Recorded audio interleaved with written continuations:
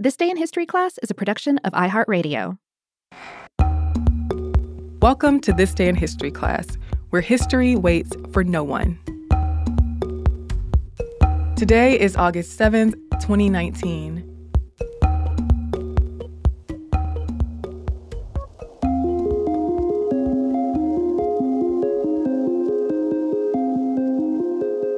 The day was August 7th, 1947.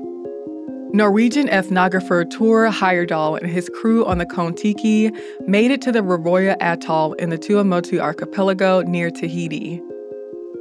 Heyerdahl's goal was to show that Native Americans could have migrated from east to west to reach Polynesia. At the time, prevailing thought was that Southeast Asians traveled from the west eastward to populate Polynesia. Polynesia comprises more than 1,000 islands in the Pacific Ocean, and the Polynesian Triangle has Hawaii at its north, Easter Island in the east, and New Zealand in the southwest. Tahiti is near the middle of the triangle. In his book Vikings of the Sunrise, Maori doctor and scholar Teirangi Haroia, also known as Sir Peter Henry Buck, traced the migration of people eastward to Polynesia.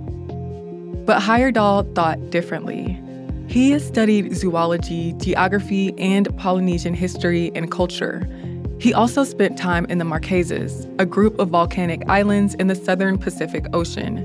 And he came to believe that South Americans traveled west to populate Polynesia.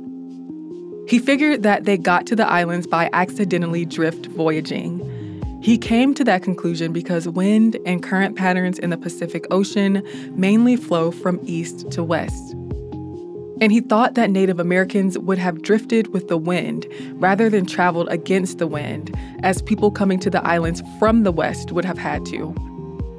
He noted how South American plants like the sweet potato were in Polynesia, and he noted similarities between monuments on the Fatu Hiva in the Marquesas and those from ancient South American civilizations. He also drew connections between the appearance and cultural traditions of Polynesians and South Americans. Heyerdahl hypothesized that people arrived in Easter Island from pre-Incan Peru around 500 CE. And another group of people, he said, arrived in Hawaii from British Columbia about 500 years later. So Heyerdahl set off on a mission to show that South Americans could have drift voyaged to the Polynesian islands. He assembled a crew of 5 men, 4 Norwegians and a Swede, to make the journey from Peru to Polynesia. To demonstrate how the South Americans could have drifted there with the wind and currents, he had the crew build a raft made of balsa wood logs.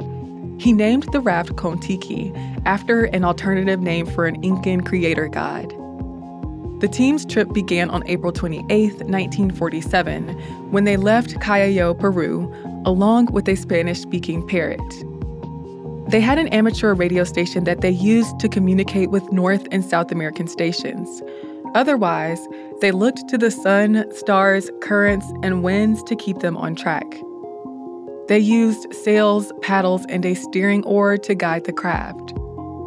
On July 30th, they spotted land, and on August 7th, the crew arrived at the Raroia atoll. They had traveled more than 4,000 miles, or 6,400 kilometers, in 101 days.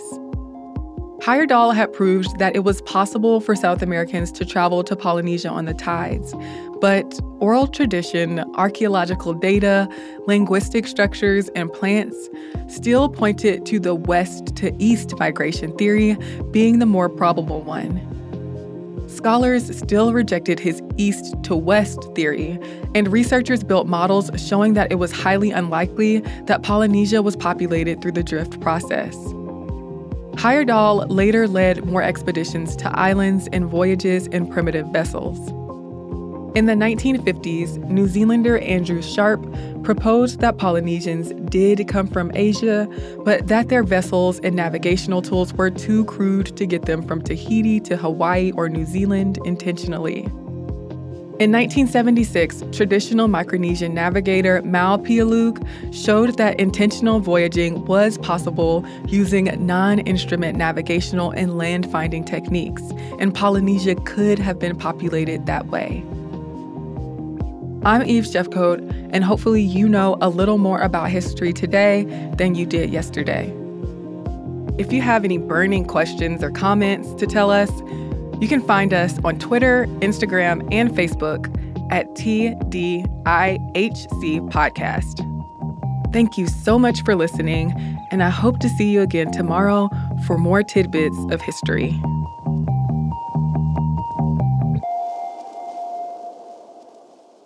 For more podcasts from iHeartRadio, visit the iHeartRadio app, Apple Podcasts, or wherever you listen to your favorite shows.